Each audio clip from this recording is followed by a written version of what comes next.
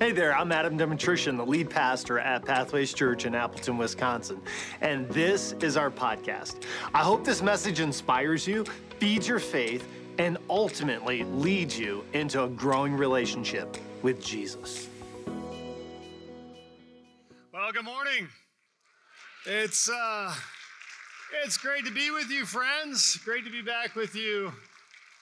This January 2024, I am so thrilled and grateful to be back and preaching with you again at Pathways Church. Well, if you're a guest today, welcome. We are so glad that you're with us. If you are joining us online, thanks for being a part of our online church. And I'm excited about God's Word. And you know why? Because listen, how many of you know that we live in an imperfect world and we are imperfect people? So what that means is we all share something in common. All of us, we experience failures. How many of you had a failure in 2023? Maybe it was an investment failure or a parenting failure or a relationship failure. Listen, little show of hands. You had a failure in 2023. It's okay. You can raise your hand. Yeah. Had a failure. How many of you wish you had like a redo from 2023, a little redo like the video? Yeah, same. I wish I could redo a few things. Well, the night before Jesus was betrayed and taken to the cross and crucified for you and me so that we could become more like him, two of his closest friends, actually two of his best friends, had major failures in their lives. See, what Judas did, he betrayed Jesus, and Peter denied Jesus. Judas rejected the mercy of God, and so he killed himself. He took his own life. And Peter accepted the mercy of God.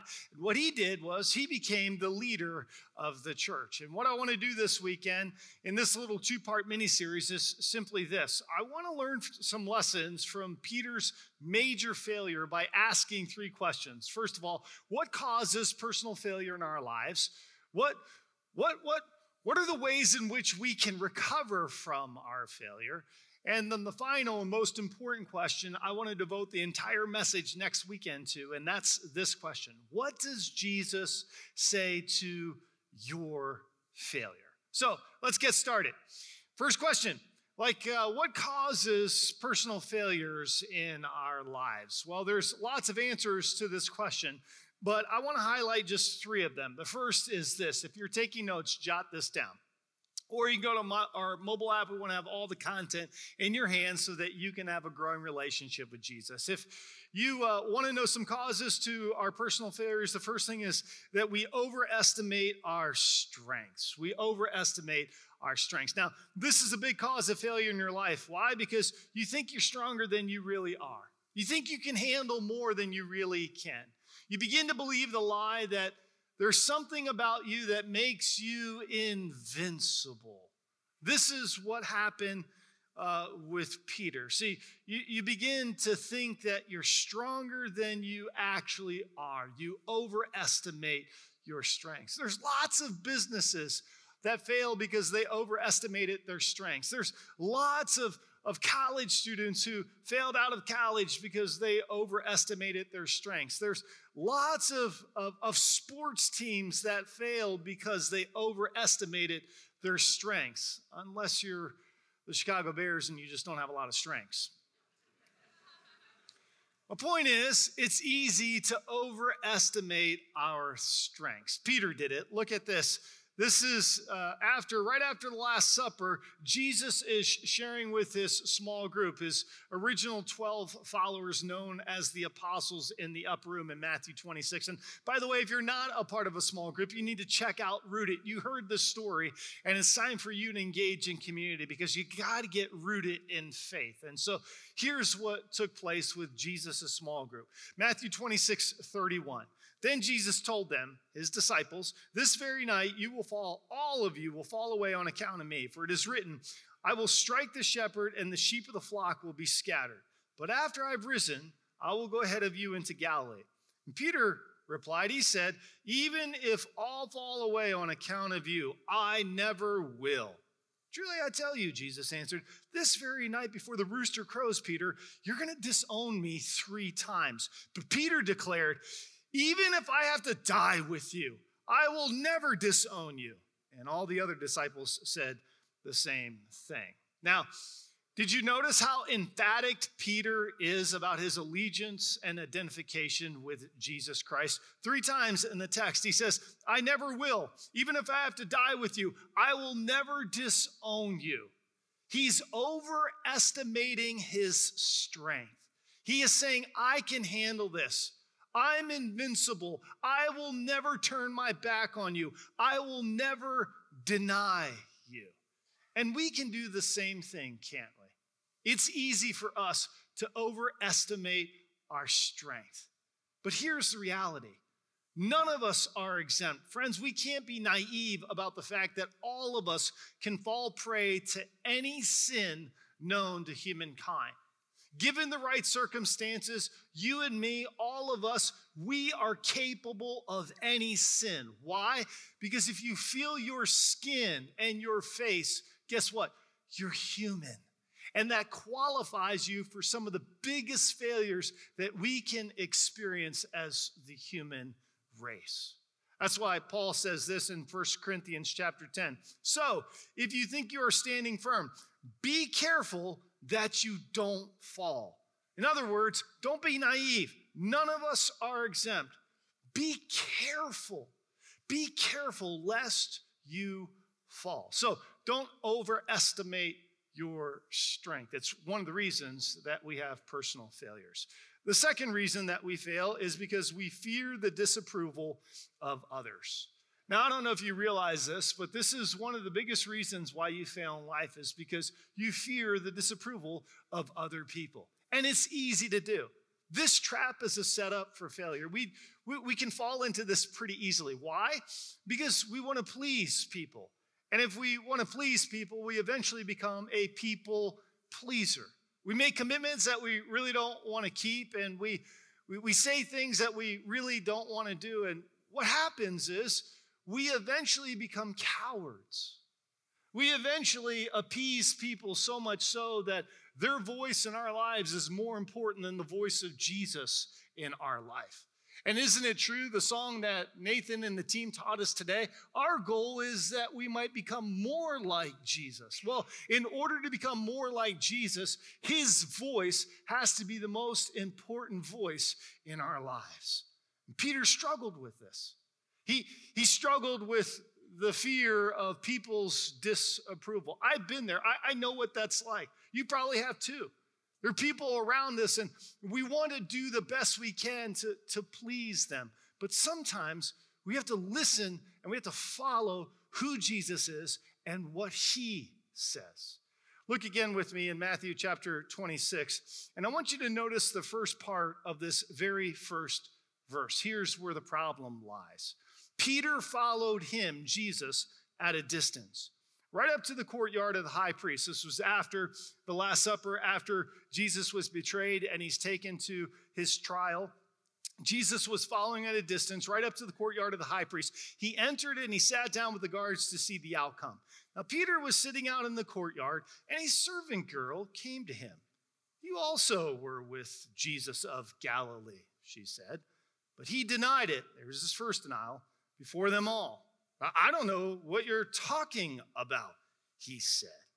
So, in his very first moment, the very first time that Peter gets to express, to demonstrate his allegiance and identification with Jesus Christ, Peter has a major failure. He denies Jesus. Why? Because he's fearing the disapproval of other people. Now, how many times in our lives have we had the chance to step up and to say, yeah, I can't go there. I can't do that. Or we have an opportunity to lean in and share with people that our values are different from the world's values or from their values in a humble but a confident way to say, you know what, I'm a follower of Jesus Christ. I can't go that direction. You know what happens? Oftentimes, if you're anything like me, it's easy to cave and to deny Christ. Because why? We fear the disapproval of other people. And this happens, if we are really honest, it happens because we are so much more worried about what others think than what God thinks. Now, let me just pause here for a moment and ask you a couple questions. Do you struggle with following Jesus at a distance? Would you say, like, Adam, I want to be a follower of Jesus, but I prefer just to kind of hang back and follow him from a distance. You know why? Because I don't want to be one of those over-the-top Christians. Like, I don't want to turn people off. So I'd rather just kind of hang out at a distance. I don't want to put my faith into action. I don't want to get rooted in community. I know about Jesus. I'll wait and watch and follow at a distance. Notice what the scripture says. Peter was hanging out in the courtyard, waiting for how things were going to play out with Jesus, rather than engaging in a thoughtful manner. Peter was just kind of laying back, hanging out. That's a setup for failure, friends. Another question I want to ask you is this: whose opinion of you matters more to you than God's? Whose opinion? Who in your life right now? For Peter, you know who it was? It was a servant girl. A servant girl's opinion of Peter mattered more to Peter than following Jesus Christ. Whose opinion of you matters more to you than God's opinion? Whoever that person is, guess what? They now have become your God. And you know what scripture says? That person is an idol. That person is an idol. Proverbs 29:25 gives us wisdom and says, fear of man will prove to be a snare, but whoever trusts in the Lord is kept safe. So Peter overestimated his strengths. He said, I'll never disown you. I'll go and die with you. Peter then, he was selling Jesus out. He was fearing the disapproval of a servant girl. And so he just he didn't follow Jesus close enough. Here's the third way in which Peter failed, and the way in which we fail oftentimes. We speak without thinking. We speak without thinking. We put our mouth into motion before we put our mind into gear. We begin to speak thoughtlessly and impulsively. We say things that we don't mean. Have you ever done this? I have. It gets us in so much trouble. Why? Because we can't just pause. We can't just ponder. We can't maybe say a prayer or think about our response in light of who Jesus is and his word. Rather, what do? We begin to just talk. Our mouths are in motion. We're not actually listening to the individual of conversation. We're preparing our next statement, our rebuttal, our response to what they're saying to prove our point. And so rather than pausing and pondering and praying, all we're doing is we're rushing ahead and we're proceeding. And when we're met with failure or our outcomes are not achieved, what do? We perceive harder, faster, and louder with more words. And what does it lead to? It leads to failure. Listen, we begin to proceed emotionally rather than thinking rationally and preparing a response. You know, the book of Proverbs hits this multiple times. It says it this way, that wise people measure their words. Wise people, they measure their words. How is this going to impact the other person? Is this truly what I want to say? Foolish people, they speak without thinking. This is what Peter did. He goes emotional. He gets uptight. He's angry. He's in this place where he doesn't know what to do. And let's continue on in Matthew 26, beginning in verse 71. Then he went out to the gateway where another servant girl saw him and said to the people there, this fellow was with Jesus of Nazareth. Notice the first time the girl just says something to him. Now there's a group of people and she calls Peter out. He denied it again, second denial, with an oath. I do not know this man. After a little while, those standing there went up to Peter and said, surely you are one of them. Your accent gives it away. And then he began to call down curses and he swore to them. I don't know this man. I don't know who he is. Beep, beep, beep, beep, beep.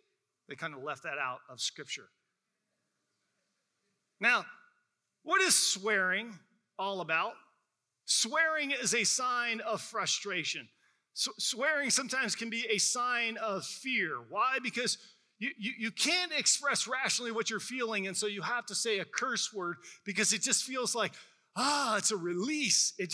Yes, I needed to say that, but you don't actually know what you were saying. You just need to say that word because that word made you feel better, but it didn't actually convey the message that you were intended to convey to an individual. And that's exactly what happened to Peter.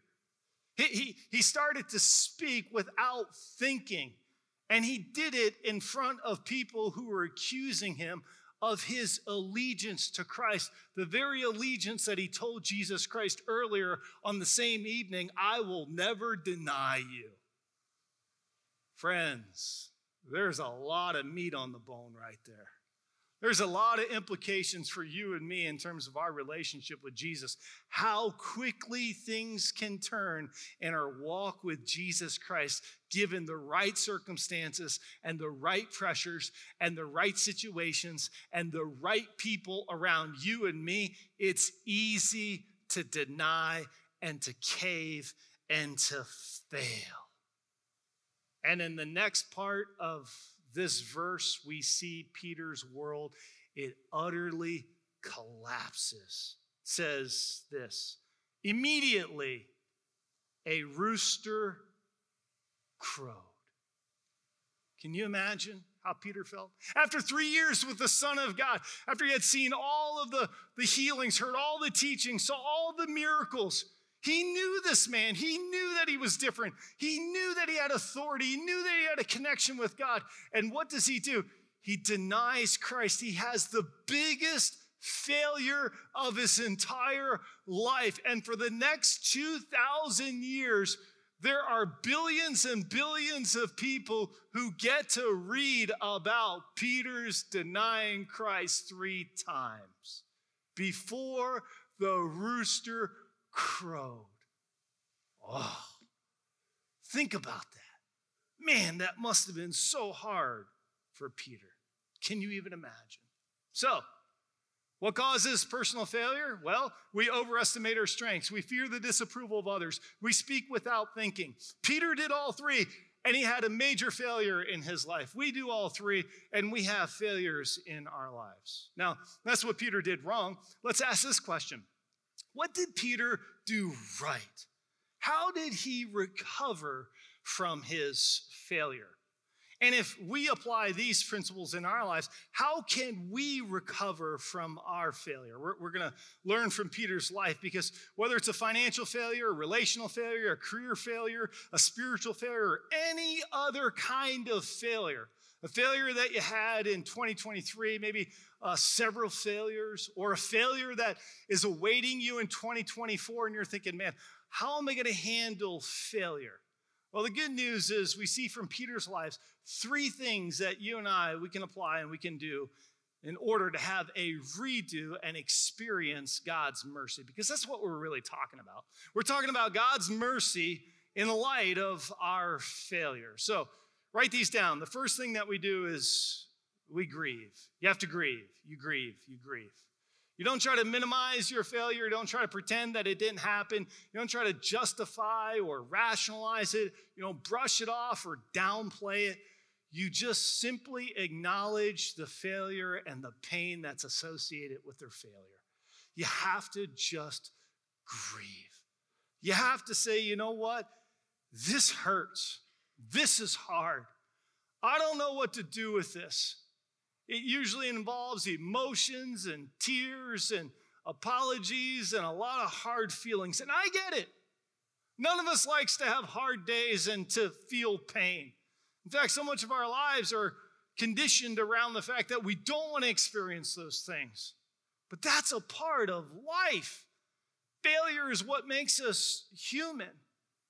And one of the things that I've learned in 2023 is this principle. To get past it, to get past the failure, you got to go through it.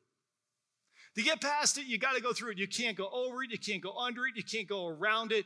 In order to get through the failure, you just have to go through it. You have to deal with it. You have to face it. You got to go through it. You just got to look it in the eye and you got to grieve it. You got to say to God, you know what? I blew it. I messed up. You got to learn to forgive yourself. You got to grieve it. Why do you have to grieve it? Well, grief is a good thing. Listen, grief is the healing way for you to get through your personal failure and to recover. More importantly, grief is God's way of you learning the lessons from your failure in order to become more like Jesus for the next season of your life. This is really important because if you don't learn the lessons from your failure, here's the problem that's going to arise. If you don't deal with your emotions, if you don't grieve the failure, you're going to have this tendency like me just to plow forward, onward, push forward, kind of forget it, just remove it. But the reality is you can't forget it and you can't remove it, no matter how hard you try. No matter how many times you erase your browser history, no matter how many times you lie, no matter how many times you try to cover it up or hide it, you can't forget the failure. It's like taking a can of pop and shaking it up and putting it in the freezer. Eventually, that thing is going to explode.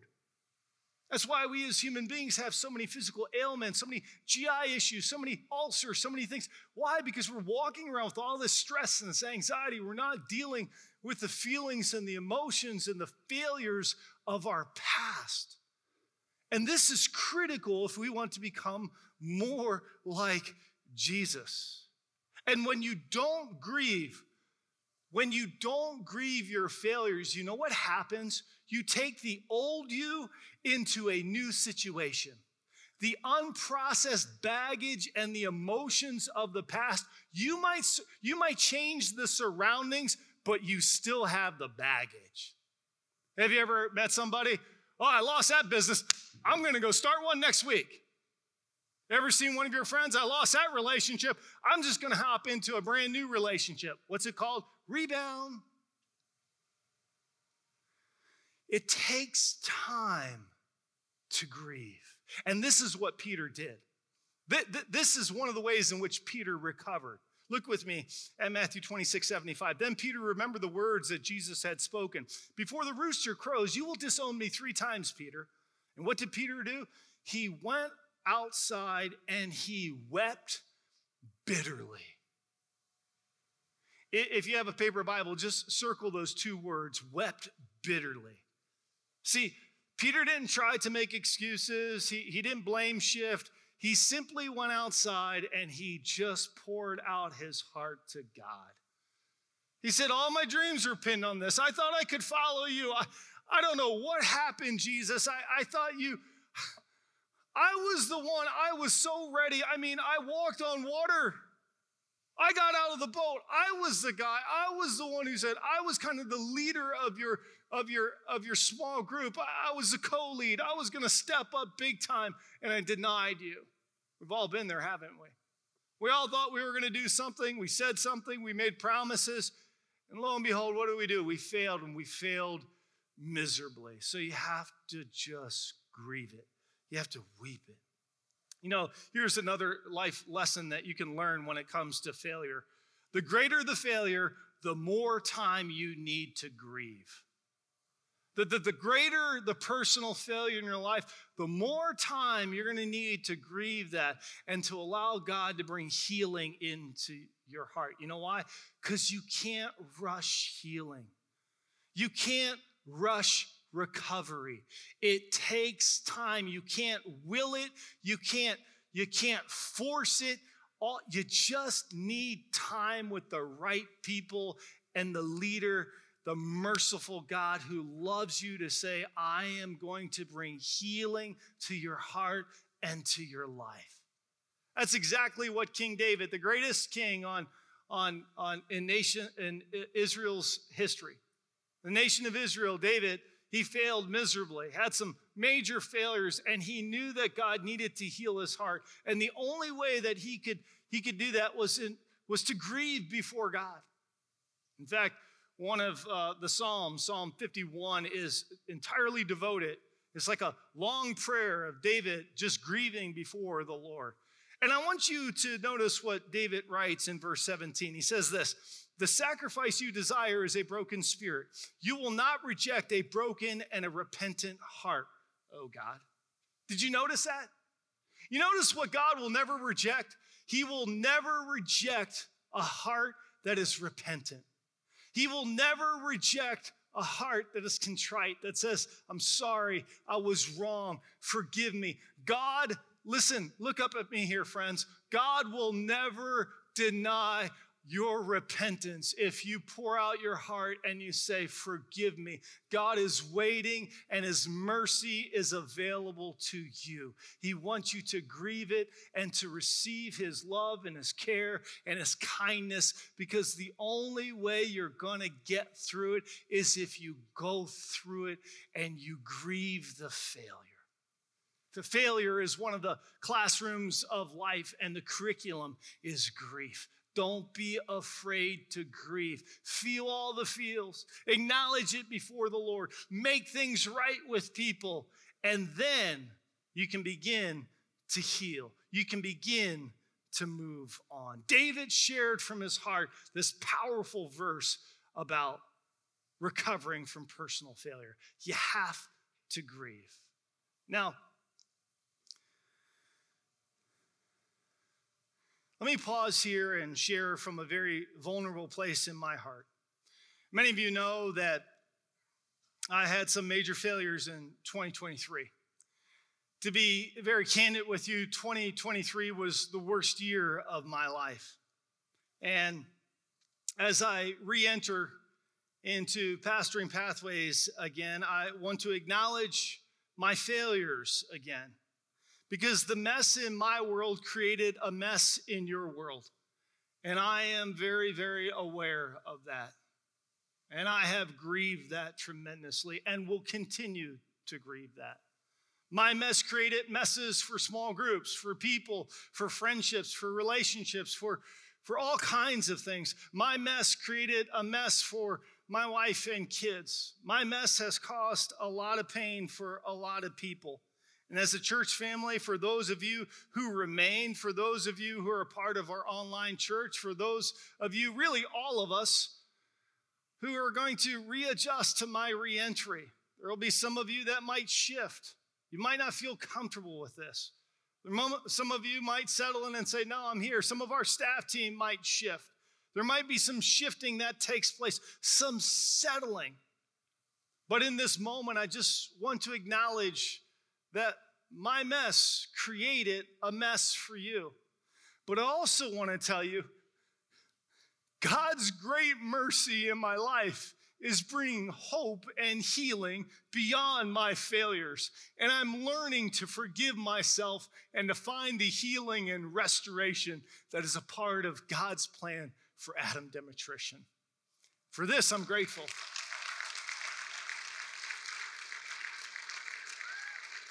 For this, I'm grateful. For this, it feels good. It feels good to be able to stand before you and say, "God is doing a work in me." It feels good to be able to say, "You know what, I'm grieving. I will be.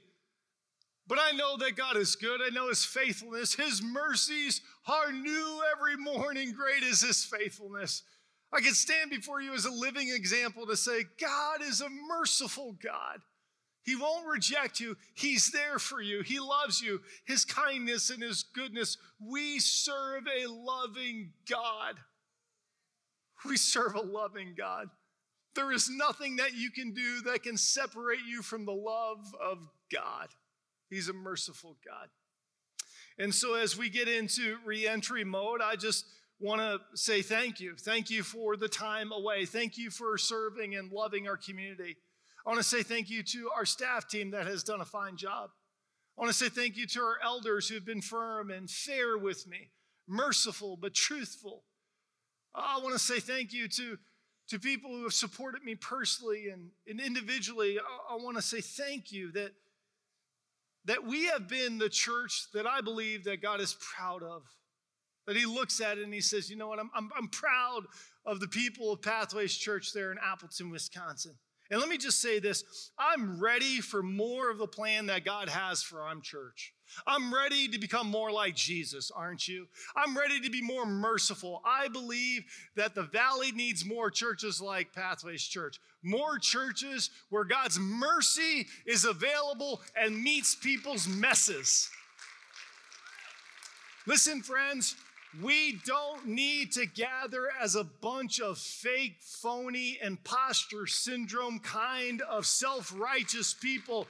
We need to say, look at me, my righteousness was like filthy rags, and it's only because the goodness and the mercy and the salvation of Jesus Christ that I am growing and going forward in Christ with his power and his victory. Amen? I want to be a part of a church like that. I want to lead a church like that. I believe that's what we have been in the past, and I believe that God's going to continue to grow our character and our ability to function at a higher level, full of grace and truth, just the same way that Jesus came into our world. All right, so the first thing that Peter did is grieving. I'm doing some grieving with you, for you. I'm grieving. And here's the second thing that Peter did. It seems a little odd, but this is what the Bible says. If we're going to recover from failure, you have to receive support from your small group. And this is exactly what Peter did. Why? Because Peter knew the power of small groups. Do you know who Peter's small group leader was? Yeah, Jesus. Yeah. How cool would it be to sign up to be a part of Jesus' small group, right? Yeah, Peter was a part of his small group. 11 other individuals. See, Jesus knew the power of community and small groups. That's why our mission here at Pathways Church is to lead people, to inspire people into a growing relationship with Jesus. Well, how did Jesus grow in his relationship with the Father? Well, he's a part of a place like this, at the synagogue, in the row. And then he had a small group of followers, and then he spent time in his chair. You heard Anthony in the Rooted testimony and the story share about chair time. Listen, row, circle, chair is the way that Jesus got close to the Father. And the way that we get close to the Father is to make sure we're part of small groups, to receive the love and the support and the care of other like-minded Christ followers who said, hey man, I'm for you, I'm thinking about you, I'm praying for you, I'm not judging you. It's hard. I'm going to lift, I'm there for you. I got you, got your back. God loves you. I'm going to support you. I don't understand it. I don't know what's going on, but I want to love you. I want to wrap my arms around you. I want to care for you.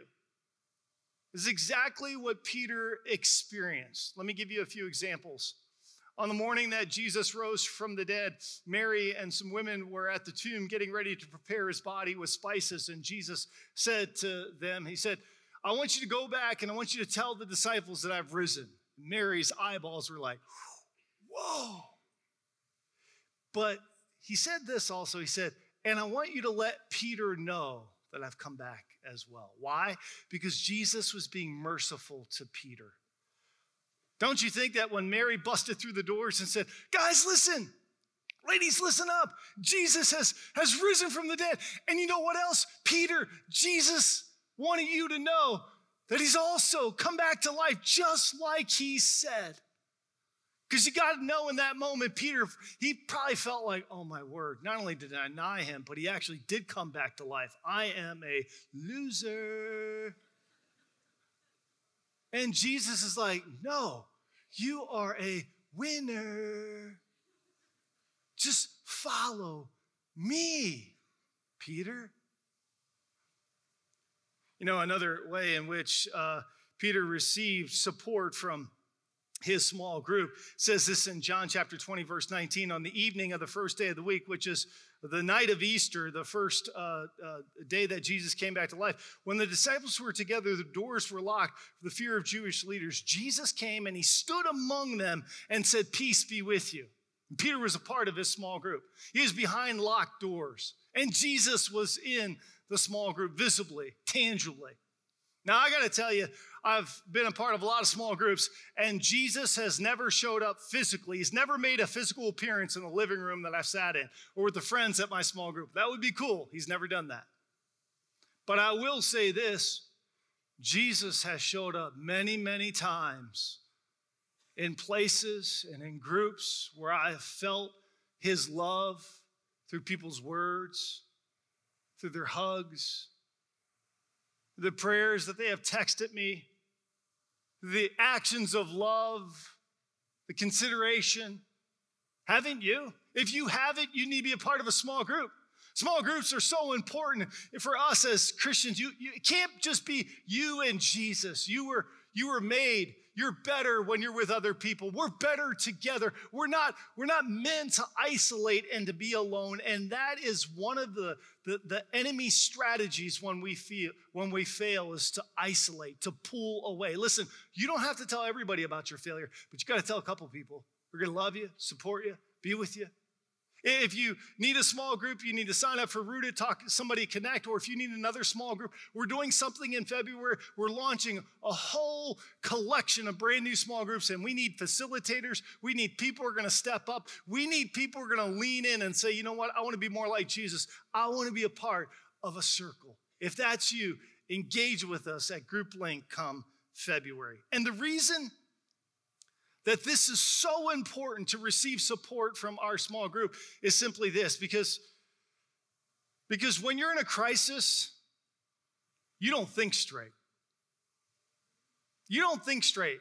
When you're in a crisis, when you're failing and you're failing miserably, there are things in your mind, there are things that you're experiencing at an emotional level, and you need somebody to say, hey, hold on, this is what God says.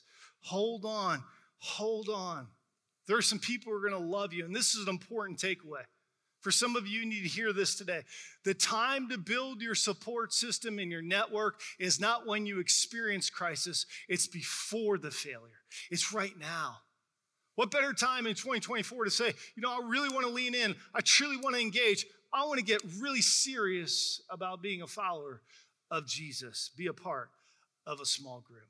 So, Peter did two things right. He grieved. He received some support from a small group. And then here's the third thing that Peter did. This is something that I want to invite you to do. We need to do this. If we want to recover from our failures, we need to cast yourself on the mercy of God. Cast yourself on God's mercy. Now, we know that Peter did this because some 30 years after his major failure, where he denied Jesus 3 times, Peter wrote to a group of Christ followers who were struggling with failure. They were failing miserably. He writes in 2 of his little letters called 1st and 2nd Peter later on, and he basically opens up the letter and he says this, hey, it's Pete, I love you, I'm here for you, and he goes into his first thought. His first thought is in 1 Peter 1:3, it says this, Peter, under the inspiration of the Holy Spirit, says, praise be to the God and Father of our Lord Jesus Christ. In his great mercy, he has given us new birth into a living hope through the resurrection of Jesus Christ from the dead. Peter is saying God's mercy fills us with a living hope. So he's celebrating. What is he doing? He's celebrating. Peter is celebrating the mercy of God. Peter is saying God's mercy is amazing. Peter's 30 years removed from the biggest failure of his life. And what Peter is saying is, I'm not defined by my past. I'm not in prison to my past. I'm not going to live with regret and remorse and shame. I've been set free from my failure. And you know what? There's hope beyond your failure. There's God's mercy that will get you through as you grieve and receive support and as you cast your care. Flip over a couple chapters. You know how you cast yourself on God's mercy? Well, Peter tells us about it. In 1 Peter 5:7, he says, cast all your anxiety on him because he cares for you. I love the way one translation says, King James, cast all your cares on him because he cares for you. And we know that Peter did this because he was no longer the Peter writing about his failures. He was instructing a group of Christians and saying, this is how you recover. This is the primary way in which you get beyond your failure, where you live with hope and purpose. There's a new day, a new year. You don't have to bring the old you into a new year. You can bring a newer, a renewed, a stronger, a more victorious, a more committed, one who can look back and say, yeah, I did fail. Yep, I blew it. And here's what I learned. And here's what God is showing me, because as I move forward, man, God's growing me. And isn't that what we want? Don't we want to have a growing relationship as a human being with a loving God, a Savior named Jesus Christ? I do. I want that. And it all starts when we cast ourselves on God's mercy. We cast our cares. Now, you might think that when Peter wrote that verse, he kind of was thinking about being a fisherman, because he was a fisherman. So the term cast, maybe you think about a boat up north, you're on a lake and you're going to cast your cares. Or if you fly fish, you're thinking 10 and 2, cast. No. I did a little study on that word cast. And in the original, it has nothing to do with fishing. I assumed that it would be a fisherman's term. But actually, it has this image of carrying a massive boulder, something so big and heavy, it just hurts your back to carry it around. You couldn't even, if you wanted to throw it 2 feet, you couldn't, because it was so heavy. The term cast in 1 Peter 5:7 literally means just to drop it. It doesn't mean throw anything. It doesn't mean to cast your line. It means take your failure, take the thing that you're most ashamed, your grief, your shame, your regret, all the ugly, and you just kind of just drop it. Where do you drop it? You drop it at the feet of Jesus. Why? Because he cares for you. He loves you. He knows you. How do you do this? Well, put a little prayer together. In just a moment, we're going to put on the screens. It's a process prayer. And what I want you to do is, I want you to pray quietly. It's a starter prayer, if you will. I want you to just pray quietly at your seat. If you have a failure that you need to cast, you just need to let go of something in 2023, or maybe it's in 2022, or maybe it's in 2017, or maybe you've been holding on to something. You got a grudge you've been holding on to. You failed in a whatever, and you just got to let it go. I want to invite you to cast your care upon Jesus. So let me ask you a few questions. What do you need to drop at Jesus' feet? What failure from 2023 do you need to let go of? Where could God give you another chance? We're going to put the prayer on the screen. And I want you to think about this. A redo as you and I, as you and me, as we enter 2024. Go ahead and silently reflect. Cast your cares upon him.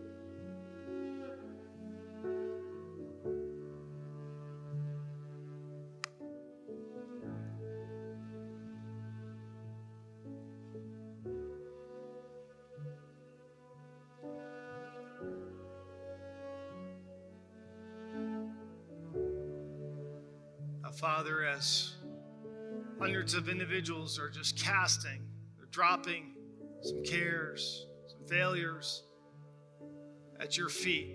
I pray that they would feel a fresh infusion of your care for their soul. God, I thank you for your mercy in our lives. We don't deserve your forgiveness. We don't deserve it all. And yet, because of our trust, our hope in you, you're a loving God, a forgiving Savior. You know, maybe you're here today and you've never accepted Jesus Christ. You've never truly prayed a prayer of forgiveness, invited him into your heart. Today's your day.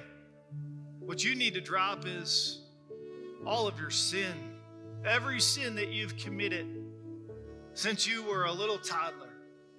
You want to let go of, you want to drop it at the feet of Jesus in exchange for his grace and his love and his salvation. The Bible says if you confess with your mouth and believe in your heart that Jesus Christ is Lord, you will be saved. That's a promise. You can bank on that. If you confess your sins, he's faithful and just, and he will forgive you of all of your unrighteousness. If you're here today and you want to make a decision for Jesus Christ, if you're online, you can just type in, I'm giving my life to Jesus Christ.